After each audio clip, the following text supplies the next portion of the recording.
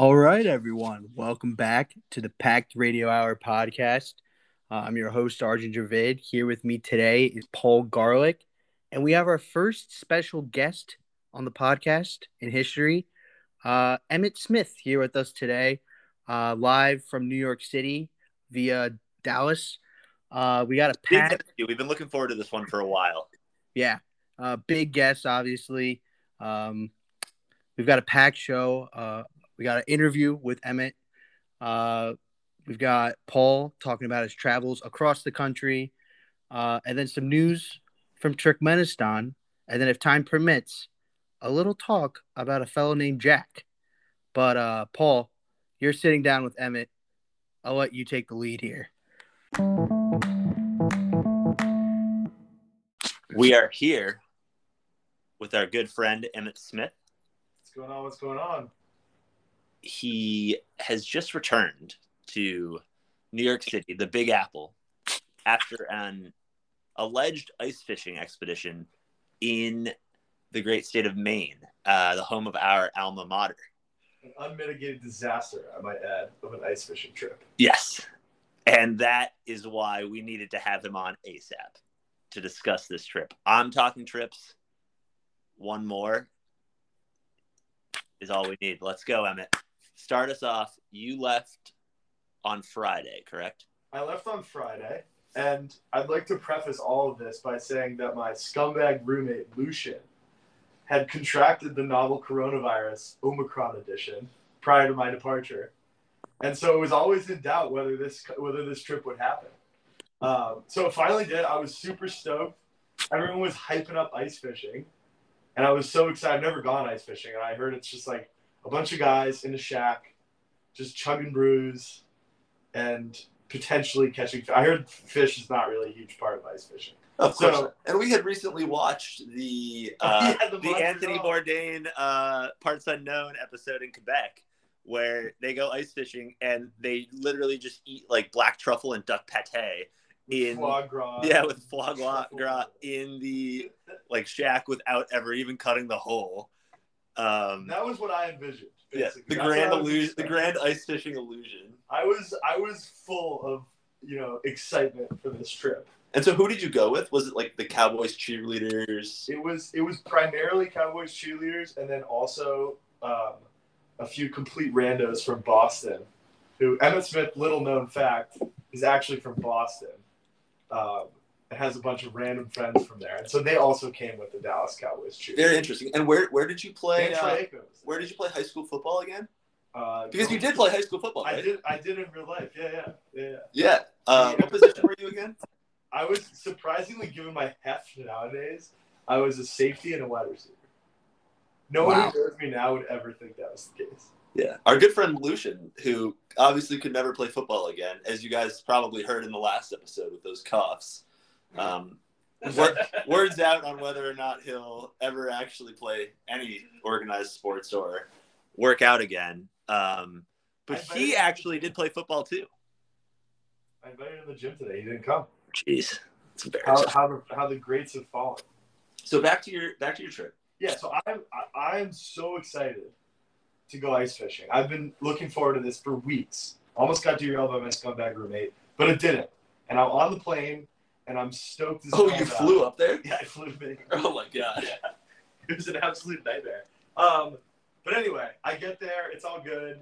Don't have coronavirus. So stoked to go sit with a bunch of bearded Frenchmen, cowboy cheerleaders, and randos from Boston in this hut and just like not catch fish. And we get there, and I was stoked. And Friday night, we're all talking about how many fish we're going to catch and how many Labatt Blues we're going to throw back. And we wake up on Saturday morning, and I'm all charged up. And I'm like, guys, like, what's the deal with this ice fishing? And they're like, hang on, we got a call. We don't have a place yet. We haven't made any fucking plans at all. We thought you could just show up, no equipment, no plan, go out on the ice and have a grand old day. And so from that base, we spent the entire day on the first day calling ice fishing places. Surprisingly, on a long weekend with no preparation, there was no one willing to take our dumb asses. And so we ended up like flying all the way to Maine for ice fishing, only to sit in a cabin and drink, which, frankly, not the worst thing in the world, but an absolute disaster from an ice fishing perspective. And I have a huge chip on my shoulder now, and I'm actually not friends with any of the cowboy cheerleaders anymore. So sorry to all my male friends who wanted it in. That's not going to happen anymore. Remember our New Hampshire excursion senior year? Oh my god! Where all of the taken couples there retired early to their chambers at like 10 p.m. and you, me, and Sam M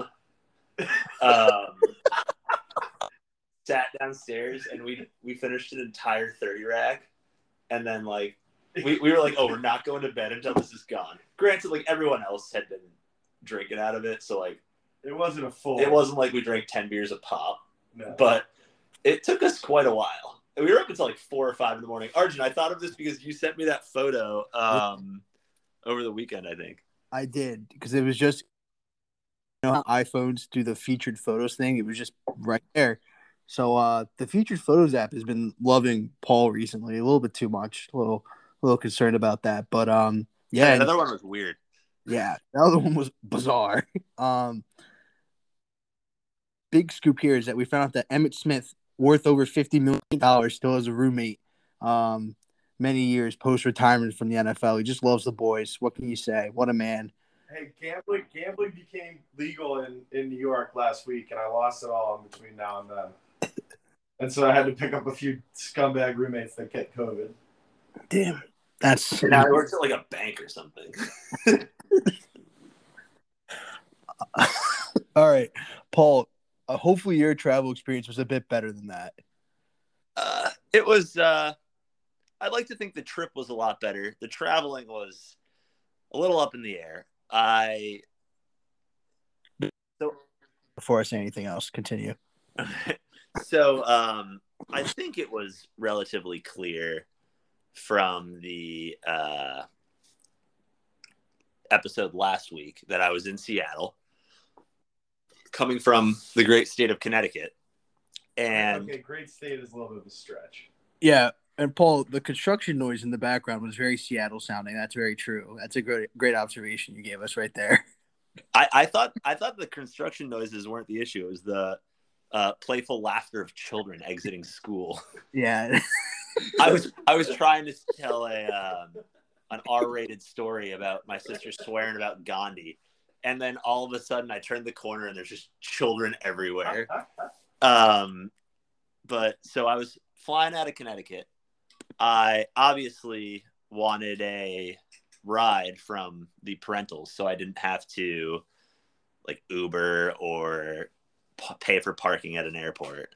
And the New York drive would have been a very hard sell, but I was able to find tickets from the local White Plains Westchester Airport, which is absolutely minuscule. There's like 4 gates and you're sitting in one single room. It's mostly for billionaires, right? There was actually a PJ leaving to Portland, Maine. Yeah, that was me, Emmett Smith. Right when I showed up. Oh yeah. That was before I lost all on the Giants. Or actually, really, more realistically, on the fucking Cowboys. Come on. But so I get there, super easy. It was pretty early. Fly to Detroit, my favorite airport that I've been to in the U.S. No, the Detroit airport. That's an opinion that can stand. My favorite airport that I've been to. The Detroit airport. Have you ever been? Nah, yes. Here we go. Now you're turning into dangerous water. It's really nice. Name a better airport. Denver. I've never been there. So it's not. I said my favorite airport that I've ever been to. He set it up perfectly for me. Yeah. I'm looking at. I hit Atlanta on the way back. It was a disaster. That airport stinks. But so I know the location, obviously. I know the exact location of the one Detroit-style Coney Dog restaurant in the Detroit airport. Headed right there. I had a 3-hour layover. Got my double Coney Dog combo as an appetizer. absolutely devoured those. They were delicious. I think I sent you a picture, Arjun, right? You did. For anyone that doesn't know the Detroit Coney Dog, I know we already had hot dog talk last episode, but they're really tasty. Wait, what is do you mind explaining for me and the audience? Like, what is it a Detroit, New York fusion? No, so they just called it a Coney Dog when it was invented in Detroit. And so, like, the original Coney Dog, and this predates Nathan's. Did they name Coney Island after the Coney Dog? No, I've never actually looked into this. I should do some research and get back to the viewers or listeners. This is an audio recording. But essentially, that's just what it's called. And I don't have any details. It also comes with the so unemployment slip, the Detroit dog. A very, very crisp dog. I don't know what they cook it in, but it's like very snappy. Yeah, it's super snappy, nice crunch. And it's just simple yellow mustard and this special chili. And the chili looks like hell. I'm telling you, it looks terrible. On a scale of vomit to diarrhea, like where does it? Diarrhea, very liquidy. Ooh. Super brown, liquidy. And it looks like, I think it might be like very, very finely diced hot dogs in there, or like livers or something. But oh man, they are the best hot dogs I've ever had. The original ones are Broadway and Lafayette, right on Broadway in Detroit. And they're like right next door. It's one of those situations where you get kind of like, the battling thing. If you walk into either one, they invented it. It's a Pats and Gino situation, Arjun. Like strip clubs where like I was about to say, outside trying to get never go comparison. No, it's not like that. But like if you go inside and like you have like the Lafayette's bag or something, they'll like curse you out. They hate each other. And I guess that American's been like family owned for a while, and at some point Lafayette broke off.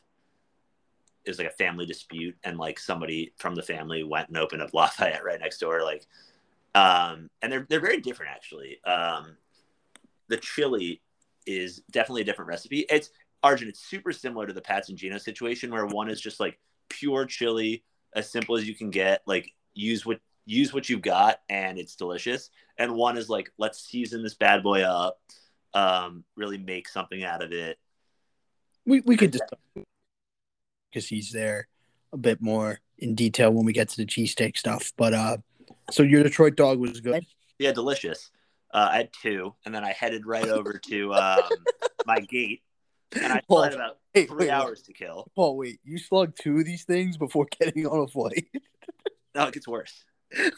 And he hasn't recovered. Let the record reflect. Oh yeah, I've had a tough time since I got home. Did you order 2, or did you order 1, consume it, and then was like, I gotta have a second one? Or what was the thing in there? They have a deal where like 2 is cheaper, so I got 2. Wait, 2 is cheaper than 1? Yeah.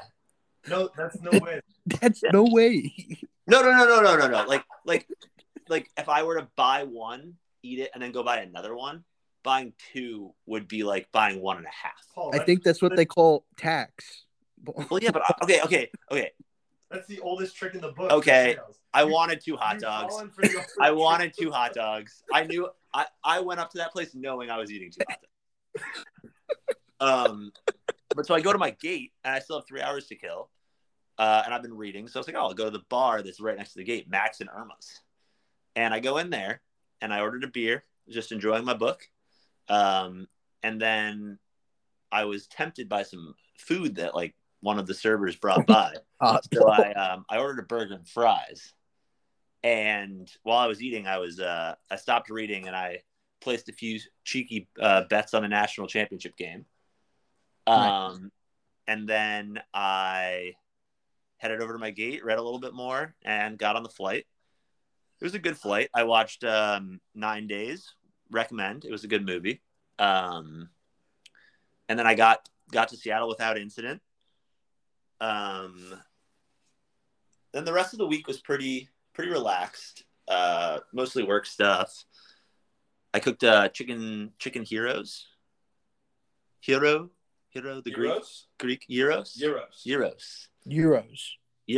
Chicken gyros. To be clear, not hero like the sandwich. No, like pita, tzatziki, I made a Greek salad with like cucumbers, peppers, onions, lettuce. Um, Is Charlotte Greek? What's going on here? no, I don't know. I saw someone cooking Greek food on the Food Network, and I got really into like wanting to cook Greek food. So my mom has this like leftover thing that she makes where like if she ever has leftover pasta in a Tupperware, she'll put a little olive oil on it, load it up with feta and pepper, Ooh. and pop it in the microwave for like 45 seconds, and it is sublime. Yeah. And so I've just been on a huge Greek kick, and so Charlotte has class until like 8:30 on Wednesdays, and so I chefed up a big Greek dinner, and it was good. We got like 3 nights of leftovers out of that.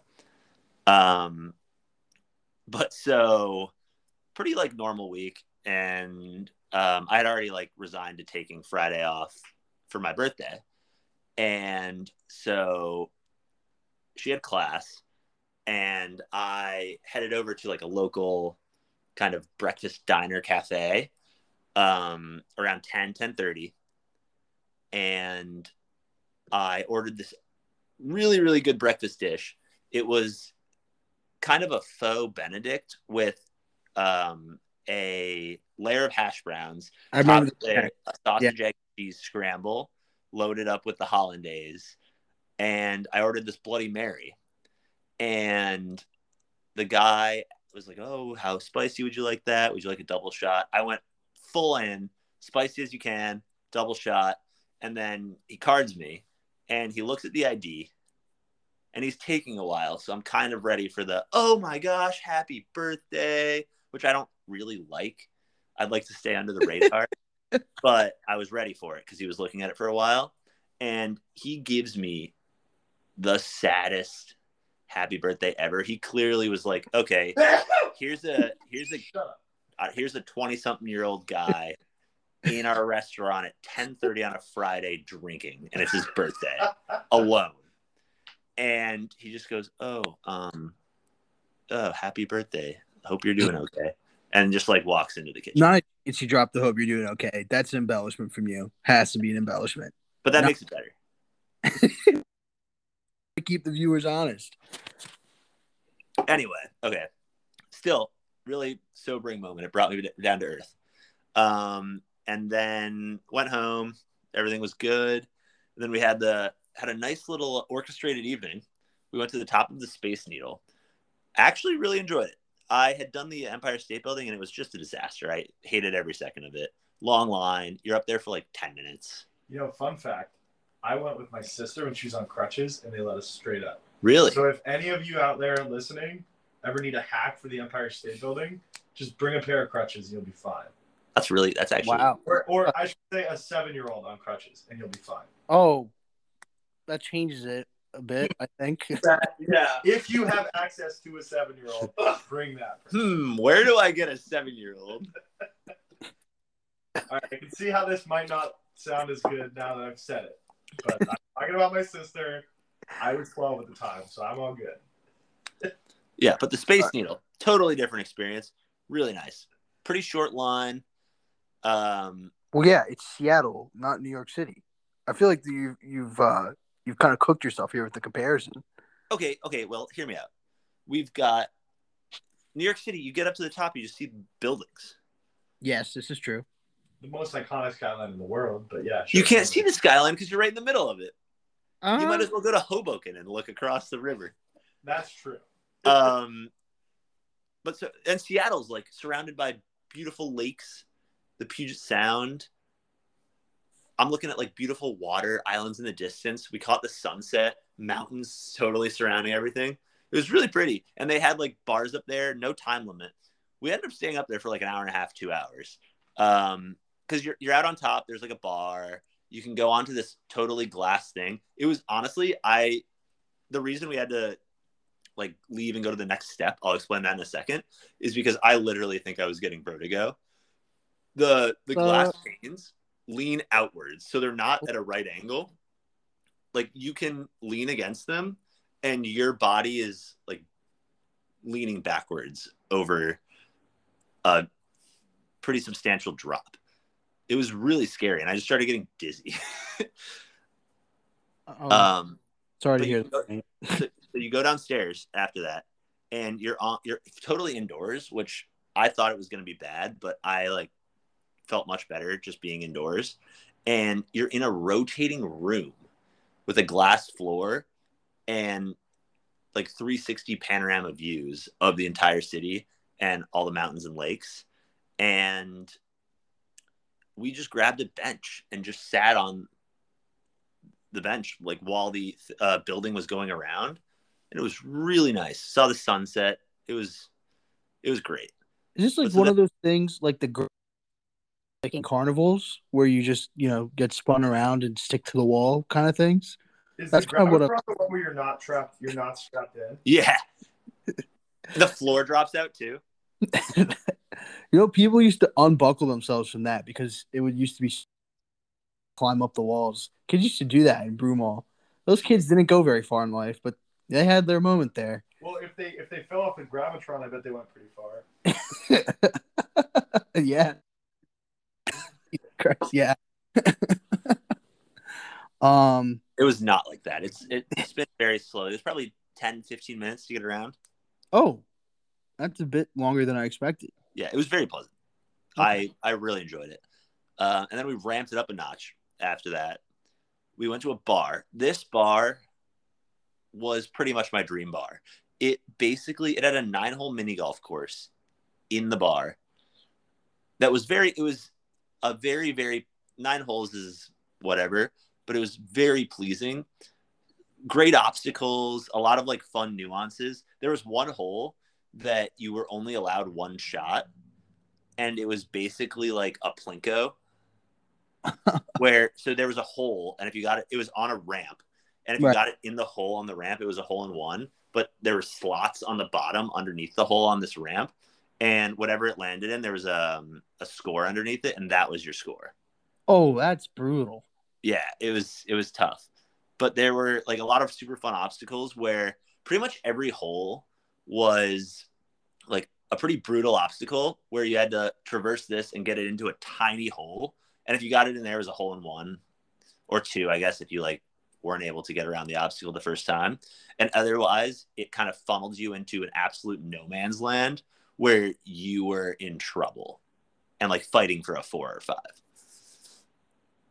I feel like that's a kind of the peak kind of place. Was it an indoor-outdoor kind of deal with this? No, we were all indoors. Wow. They had a league. You could go unlimited mini golf for they had a monthly subscription price, unlimited mini golf. And then they actually had this other thing. I think it was called Duffel Ball, which was kind of like a shuffleboard mini. It was, imagine miniature golf on a tabletop game where you have a shuffleboard thing and you're whacking the ball. It looked very fun. I'm thinking of the Leyland shuffleboard, indoor shuffleboard that we had in Maine. So we're talking that kind of setup. And then kind of something? Not really. It was a tabletop game, but with a turf carpet and a mini golf hole. Interesting. It looked fun though. We didn't play it. We had a dinner reservation. But we ended up they had a ton of board games, so many TVs, a great bar. So we ended up just hanging out, getting another drink before we left. But we were there during happy hour, crazy happy hour, $10 pizzas for any pizza, and pretty much all the beers were between $3 and $5. The steal. It's a heist, one could say. Yeah, it was really nice. But then we walked over, got a super nice seafood dinner, had oysters, and split the scallops and the octopus. Is seafood the big thing? It has to be, right? Yeah.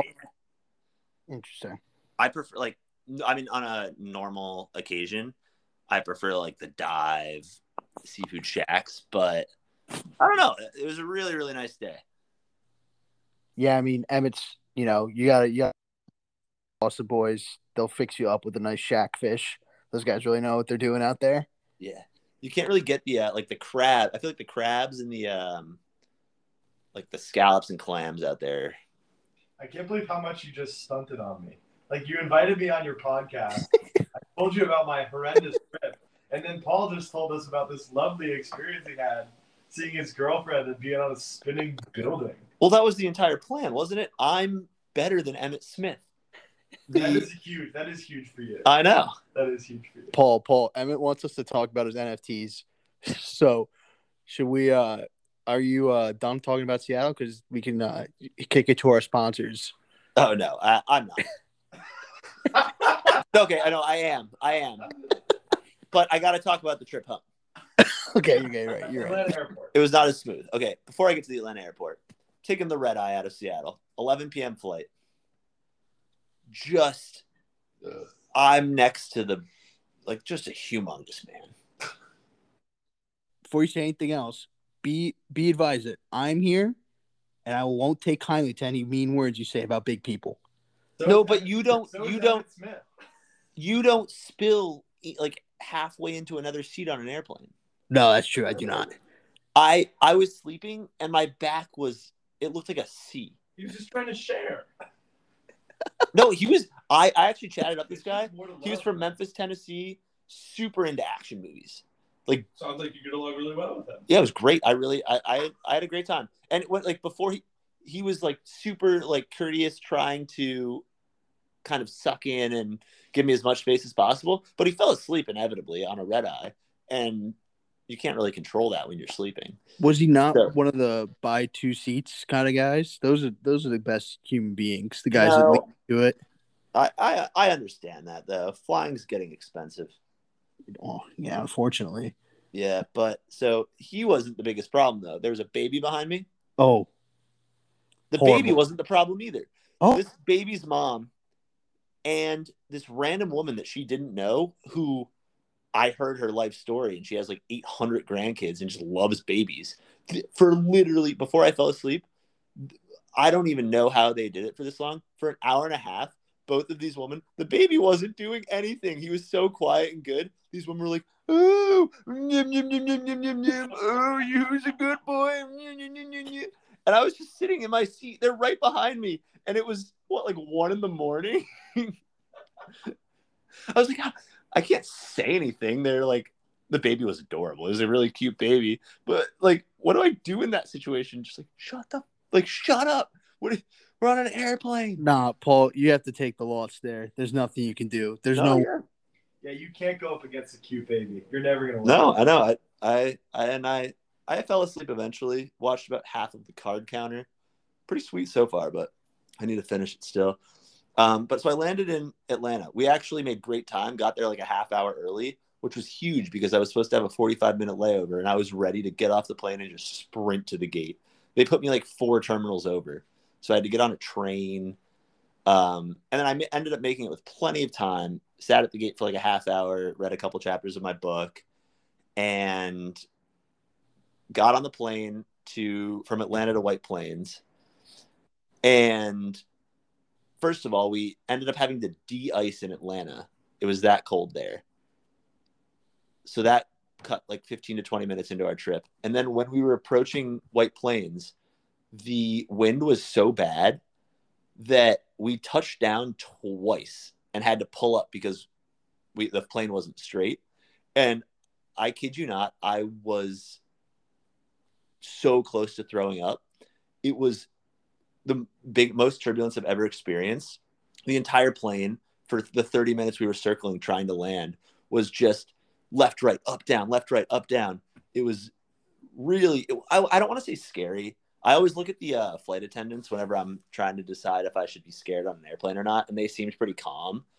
But it was messy. And then to top it off, we landed, and my bag never showed up. So I have a question. That's a great kicker. Turbulent landing.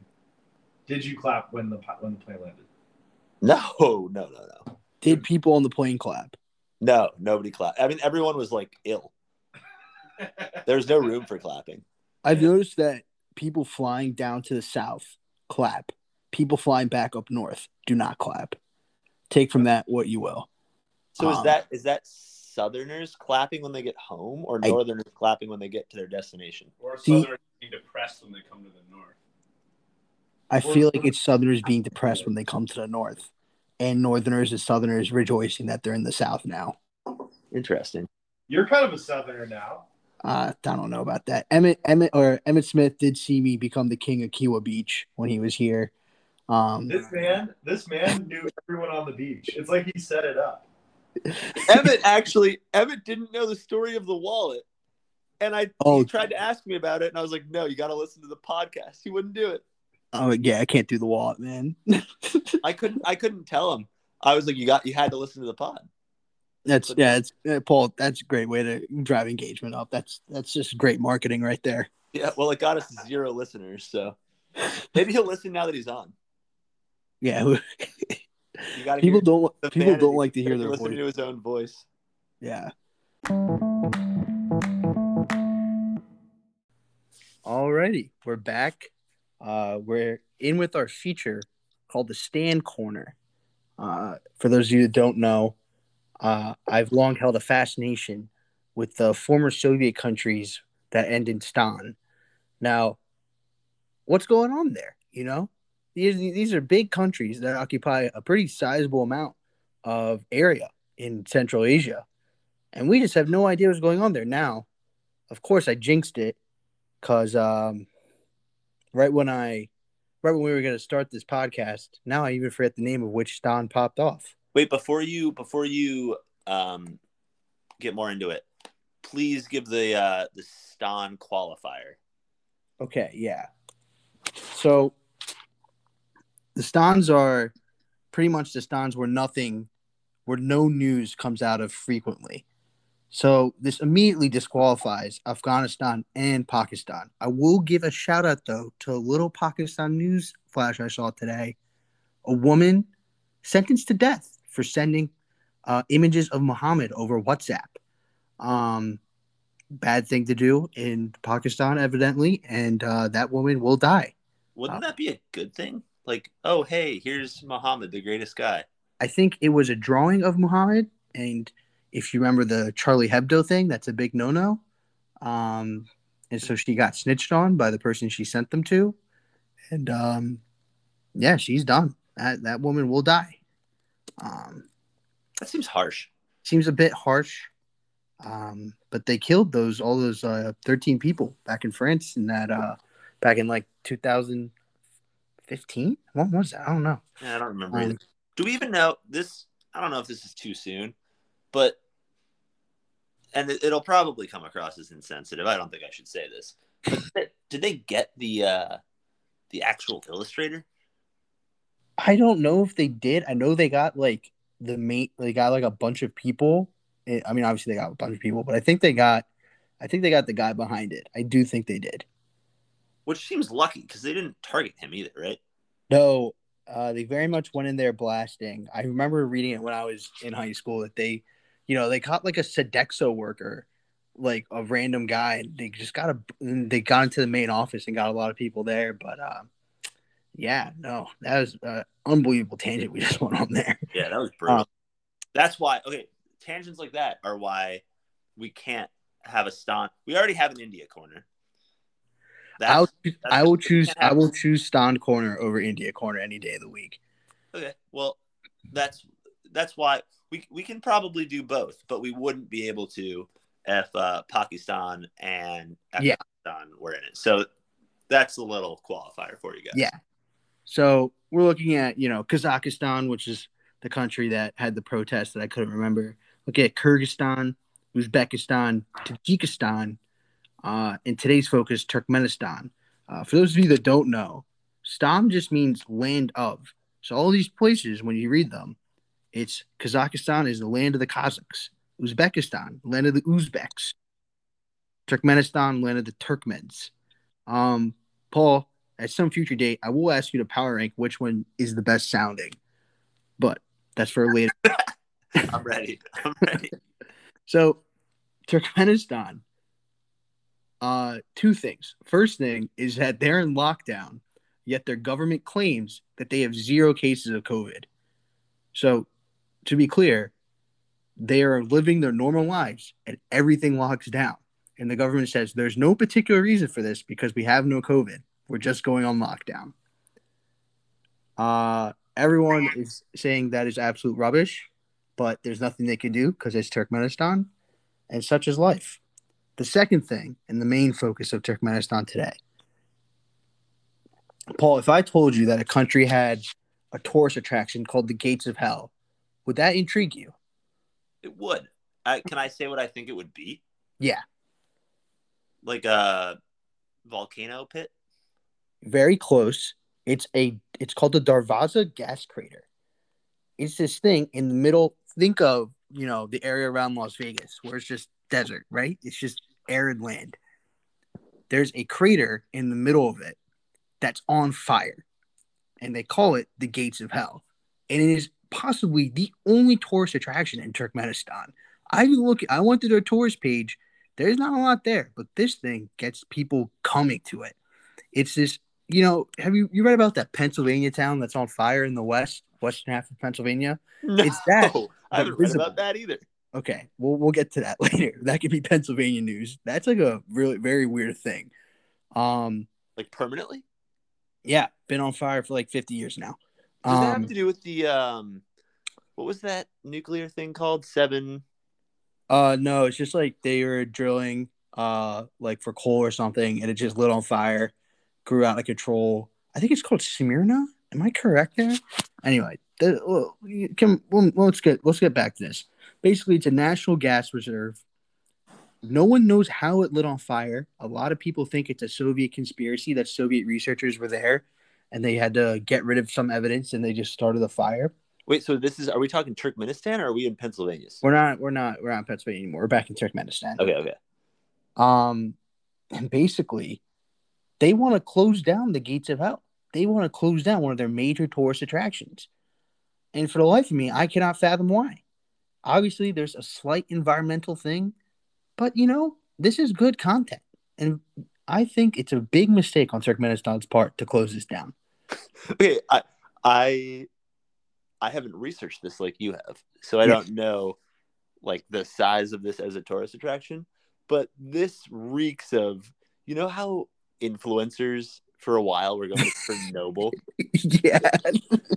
Like if I'm a tourist at this place, it can't be good for me, right? No, it can't. But it was used as an overnight stop in the Amul Hazar automobile rally. So they're like sponsoring events, and they're just like, yeah, sleep over here. This is a good spot to go to sleep at night. So they used a photo of the crater for promotional imagery of the Godzilla film in 2004 or 2014. So this is like a thing. Like Westerners know about it. I mean, we didn't know about it, but now we do.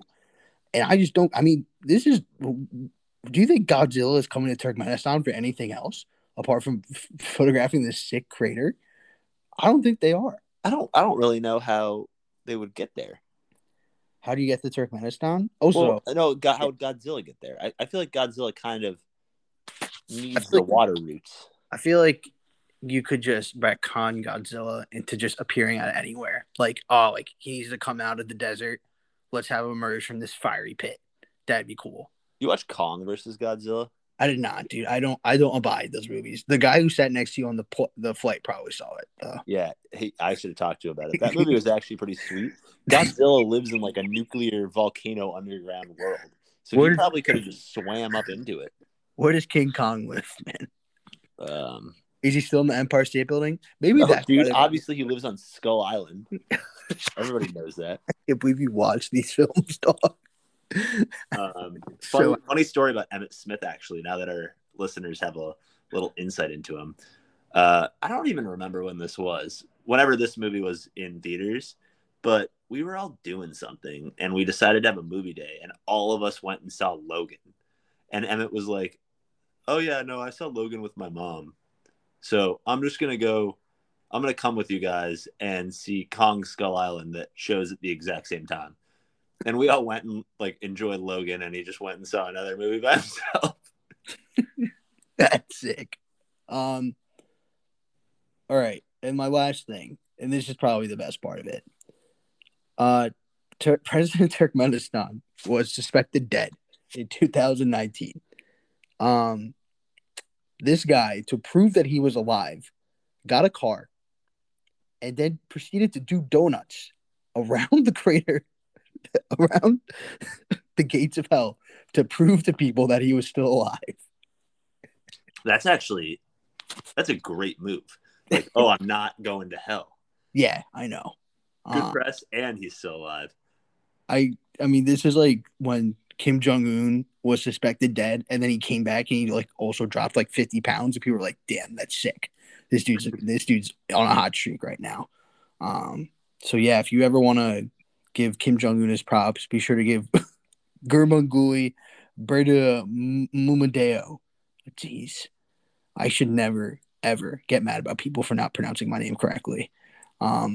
After that one. Wait, I've actually got to. That makes me think of something, and then I want to get into my question. All right. Which should be questions, but is not for some reason. There's a very funny photo that I'm going to send you after this once I find it. That was I don't remember what sports channel it was. It was like a British or European channel, was showing the starting lineups for one of the African Cup of Nations soccer games. And the opening game for Egypt was against Nigeria. And rather than put like the jersey names or the names that they have like shortened for specifically for TV, so this problem doesn't occur, they put every single person's entire names, and you like, they were so small you couldn't read any of them. All of them had like, they're like, I mean, like, that's just how it works culturally, but they had their entire full names on the screen, and it was just very funny. I was a little bit worried that you were going to explain to me another Nigeria versus Germany situation there, but I'm glad you didn't. What was that? Nigeria versus Germany? I don't know how to explain that to you without us getting very canceled. So, okay, yeah. Yeah. Moving on. My question, so I feel like I should have a lot of other questions, but for some reason, I can't get past this one. Do you know what the number 2, you got to be able to look this up. What is the number 2 tourist attraction in Turkmenistan? I have no idea. Because this, for some reason now, is very important to me. I don't even, spelling it wrong already. Turkmenistan tourism. We've got Ashgabat, but that's just like their city. It's just like, yeah, go to their city that's filled with marble and golden architecture. I assume you'll get the same link as me. I've heard about this before, though, that they're like, that city's just like very opulent for no apparent reason. That sounds pretty cool. Oh, I'm looking at the picture. It kind of looks like a sci-fi movie.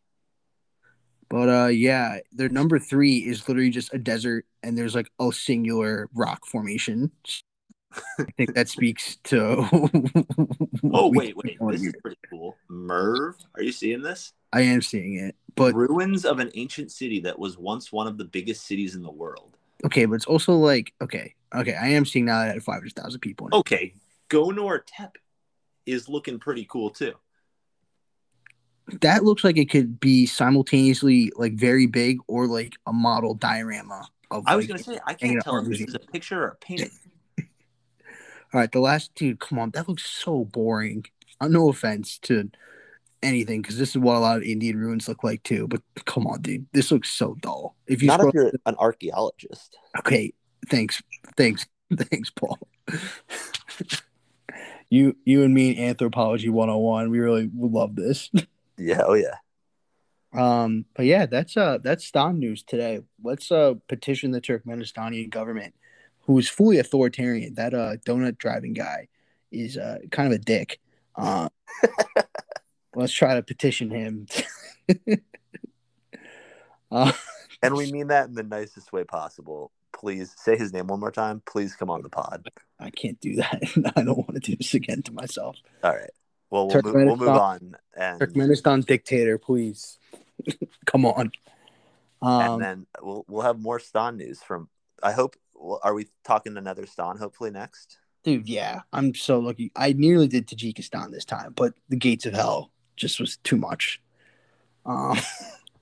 Yeah. That's pretty awesome. All right. Thank you for that, Arjun.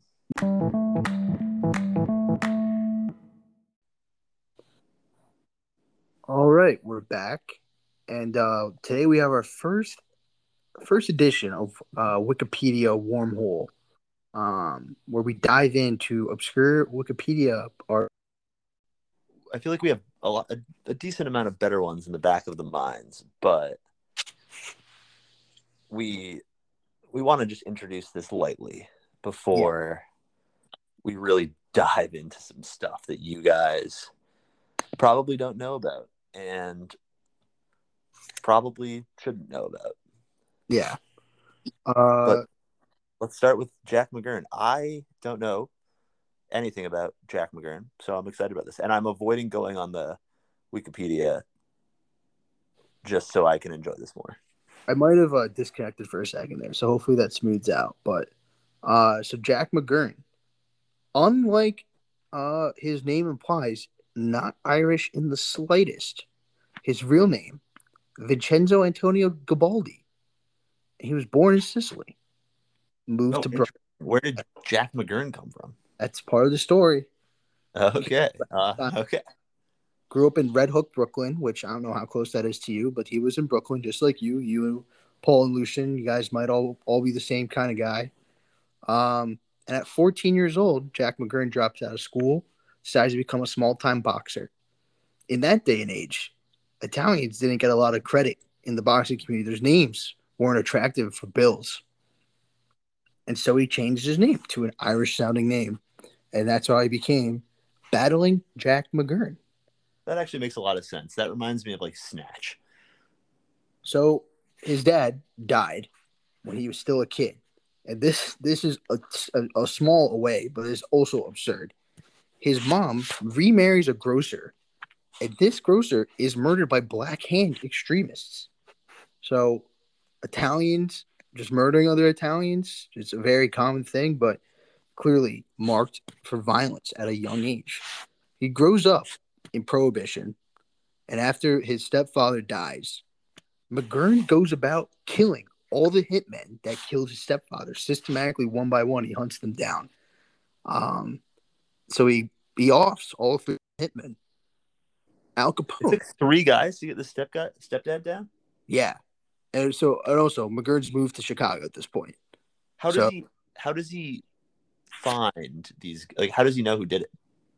I believe it was an open secret, and McGurn just knew who they were and just went after them. So McGurn's in Chicago. Him and Lucian are hanging out together. He owns a bar called the Green Mill, which I don't know if Lucian's ever been to, but apparently is still around, which is pretty crazy. But this is in the wrong side of Chicago. So Al Capone's outfit was in the south side, and Bugs Moran on the north side, and this bar was in the middle of Bugs Moran territory. So some friction was going on between Bugs Moran and Jack McGurn. And Jack McGurn, with the Irish name, is actually an Italian. That's why Capone lets him in. So Jack McGurn, one day, he's got a big, how these bars work, that they have performers. Think like the Vegas residencies, right? He's got this great guy, Joe Louis, top bill, great act. People love to come out for him. And Joe Louis is getting approached by a different bar, a different cafe that wants him to become their headliner in Chicago. And Joe Louis is going to jump. And Al Capone says, you know what? We're not going to do that. We can't let this guy leave. He's bringing us a lot of money. Go convince him, Jack, to keep him around. And Jack McGurn shows up, trying to be nice to Joe Louis. Joe Louis just goes, hey, don't really want to do that. I'm just going to go. And so Jack McGurn tries to slit Lewis's throat and cuts off a piece of his tongue and leaves him for dead. Somehow Joe Louis recovers and has like another 40 years of life after this, and he becomes best friends with Frank Sinatra. And this instant becomes a movie where Frank Sinatra plays Joe Louis in the movie. The movie is called The Joker is Wild, if you want to know. Wait, so he wasn't still a singer at this point, right? Oh, so Joe Louis's throat never recovered, but he had gained so much prestige before that he was still famous. Wait, how did he cut his tongue off if his throat was? I still have no idea. I don't get how anatomically that worked, but that is on the Wikipedia page. Huh. So, yeah, baffling. I'm not a doctor yet, so maybe I'll find that out someday. But right now, I anatomically don't get that one. So he allegedly had a hand in planning the St. Valentine's Day Massacre, which is, I don't know if you know that. I only know it because I took crime film in, at my freshman year at Bowdoin. But I don't. Can you explain it? it was a huge massacre planned by Al Capone, where he murdered, I think, 7 or 8 of Bugsy Moran, or not Bugsy Moran, Bugs Moran. I confused him with Bugsy Siegel for a second.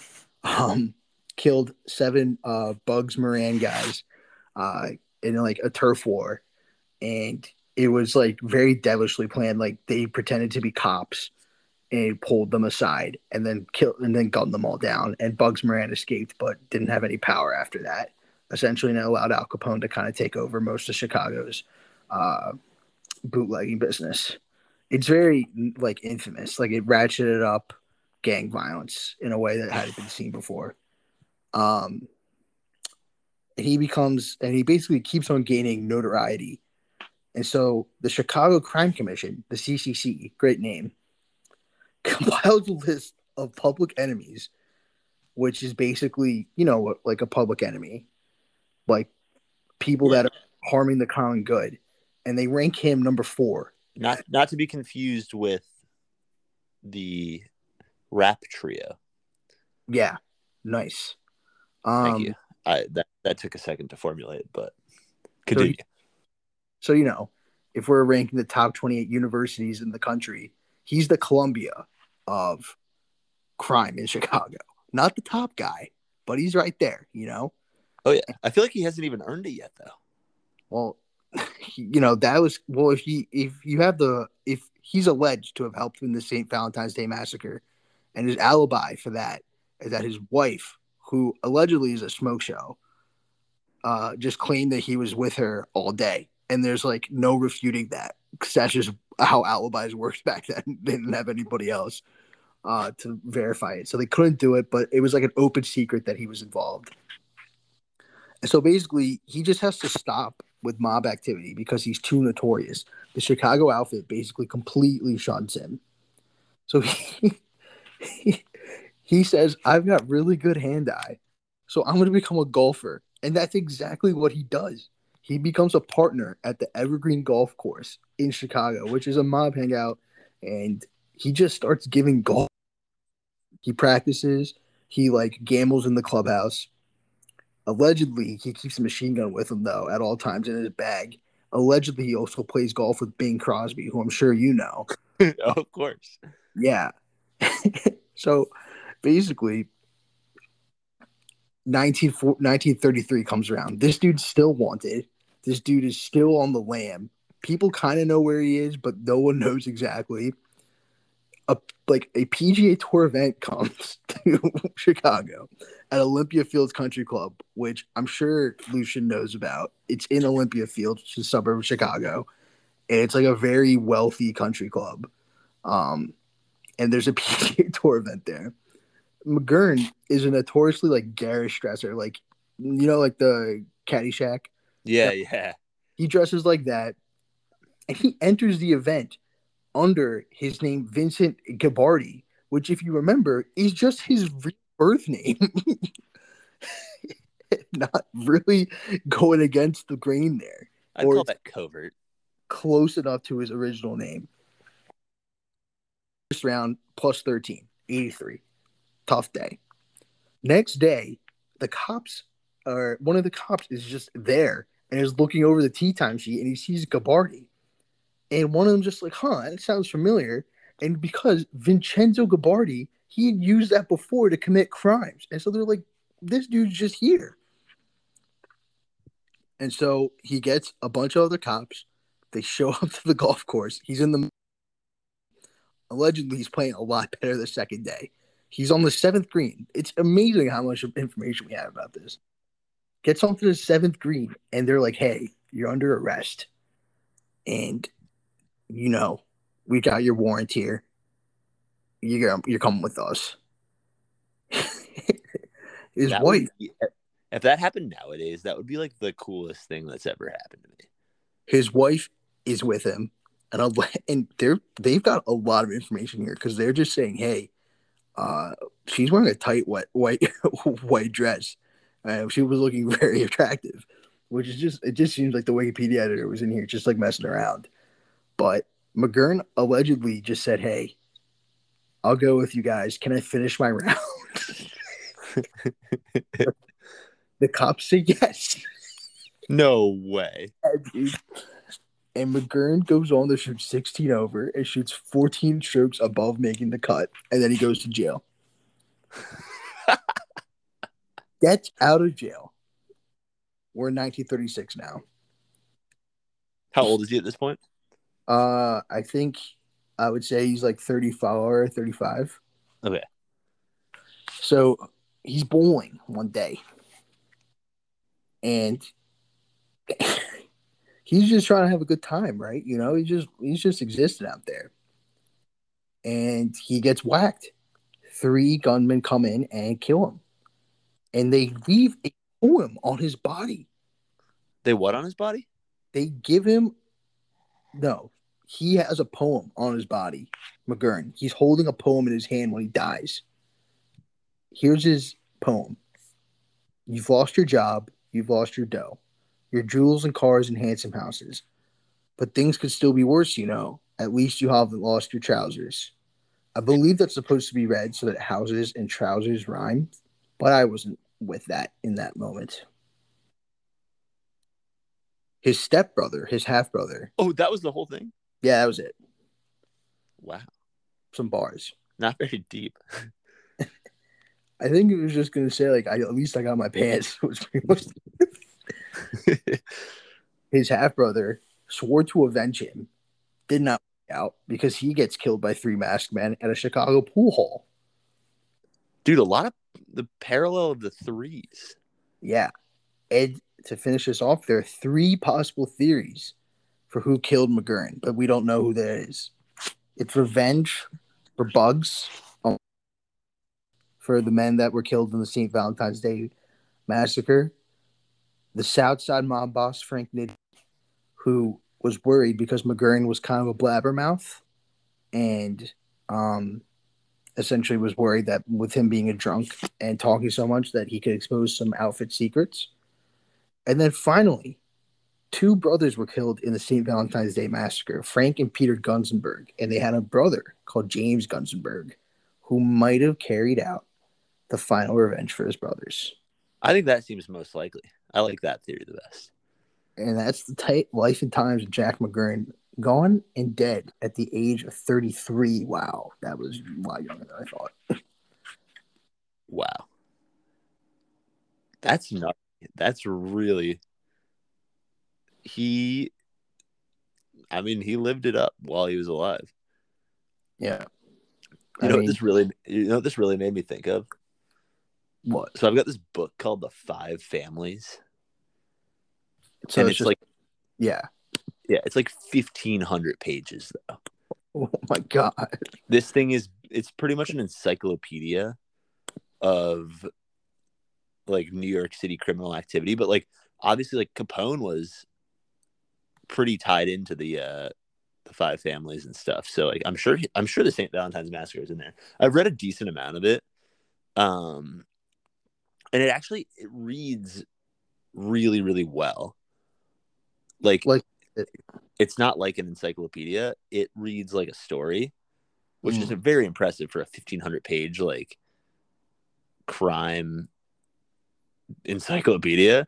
But I was reading it while I was commuting, and then once I got an apartment and stopped commuting, I kind of fell through the cracks. I got to get back into that. Yeah. That sounds like something we should know. I end up on mob Wikipedias way more often than I should. Me too. I for a while I listened to a podcast called Mafia. Was that good, bad? I really liked it. It's really well done. They just talk about mob individuals. It would be like if they spent a few weeks researching Jack McGurn rather than going on a Wikipedia wormhole. Yeah, that. But I'd consider this more digestible for the listeners. So if you need your Mafia fix, come to Wikipedia Wormhole, not Mafia. Yeah, this was much more approachable, one could say. But yeah, I don't have much more else to add in that regard on terms of Jack.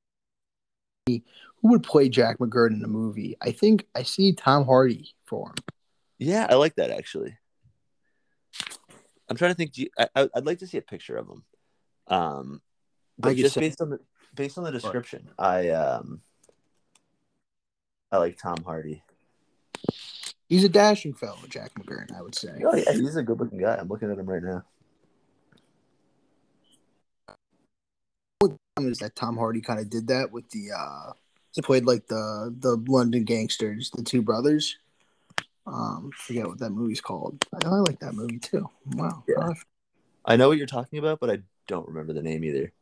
Where he's he's the same guy. Right. It has an angelic name. It's like old Ronnie or something. I remember. Yeah. So now that I'm looking at him though, I don't even know. Like, how did he try to pass as an Irish man? It's called Legend. Yes. I don't know. I feel like everyone's so ambiguously. All you white people kind of look the same for a little bit. Fair. I would say that this man has like Sicilian crime family looks. You know, that's more than fair. He does. Do you see the picture of him golfing? No, I'm looking at a picture of him staring down the barrel of a machine gun though. Yeah. Also, him and his wife is, I mean, I guess by 1920 standards, I guess, but I don't know how I feel about her in this day and age. Oh my gosh, his like, the only pictures of him golfing are like post follow through, so the club behind his back, and like he's wearing work attire, like business casual. Yeah. The photo of his hit. No. It's on Google Images. I can send it to you. He's extremely well dressed, I will say. People do not look like that when they go bowling. Oh man. So I'm scrolling through the Google Images for Jack McGurn golf, and there's a picture of Tiger Woods, and it's from an article. All I can see in the thumbnail is famous 5 golfers under arrest. Jack McGurn and Tiger Woods have something in common. What a moment. No. Almost, it's a trolling take, but it's a very funny take. One person in our friend group from home, who I won't dox, anytime Tiger Woods is getting positive spin, will just be like, yeah, it must be sick to just get DUIs and get out of them. That must be sick. And just to rile up the other guys who are Tiger fans. It works every time because the other guys that would rile me up too. Yeah, I can understand. Yeah, dude, there's Tiger. It's so funny. That is so funny. Just is it John Daly too, dude? Are you seeing the same article? I am seeing the same article. Oh my god, dude. Wait, why is Phil on here? Wasn't Phil under investigation for insider trading? Yeah, yeah. Oh man. Okay, might have to look into this for later. But Artem Nesterov, the opening line is, "If you thought that Machine Gun Jack McGurn was a grim character, then allow me to introduce you to Artem Nesterov." That could be yours for next time. Yeah, I'll look into it. I'll see if it's worthy. Artem Nesterov? I'm not going to look into this. I think Artem Nesterov. It's on the same article. Okay, I closed out of the article. In 2007, though, he was arrested on the allegation of decapitating his own mother. That is a crime that he later confessed to. Jesus. Was he at least a good golfer? So golf only came to Russia following the fall of communist rule in 1991. So it's not blessed with many golfing stars. Nesterov was one, though, in Russia at least, where he was the first Russian golfer to be awarded the title of Master of Sport. Interesting. Yeah, so Artem Nesterov. I'll look into that. Could be an interesting Wikipedia wormhole going forward, but we have a lot of them, I think. Yeah. So thank Emmett Smith for coming on our podcast today. That was a great help from Emmett. Can't thank him enough. We want to have more guests for either, depending on what we're talking about, long form interviews or just short stories. We're potentially working on an NFT episode, try to learn ourselves a little bit about the new movement. Yeah. So hopefully we can get some guests on for that. But yeah, if anyone has anything interesting, let us know, and we'd love to have you on. Yeah. It was great talking to you again, Paul. Yeah, great talking to you too. Look forward to Sunday night. We record Sundays for our Monday episodes, so look forward to that. We hope that you guys look forward to that episode as well. We will be talking at you again on Monday. All right, Thanks. sounds good. Yeah, bye, Arjun. Bye, Paul.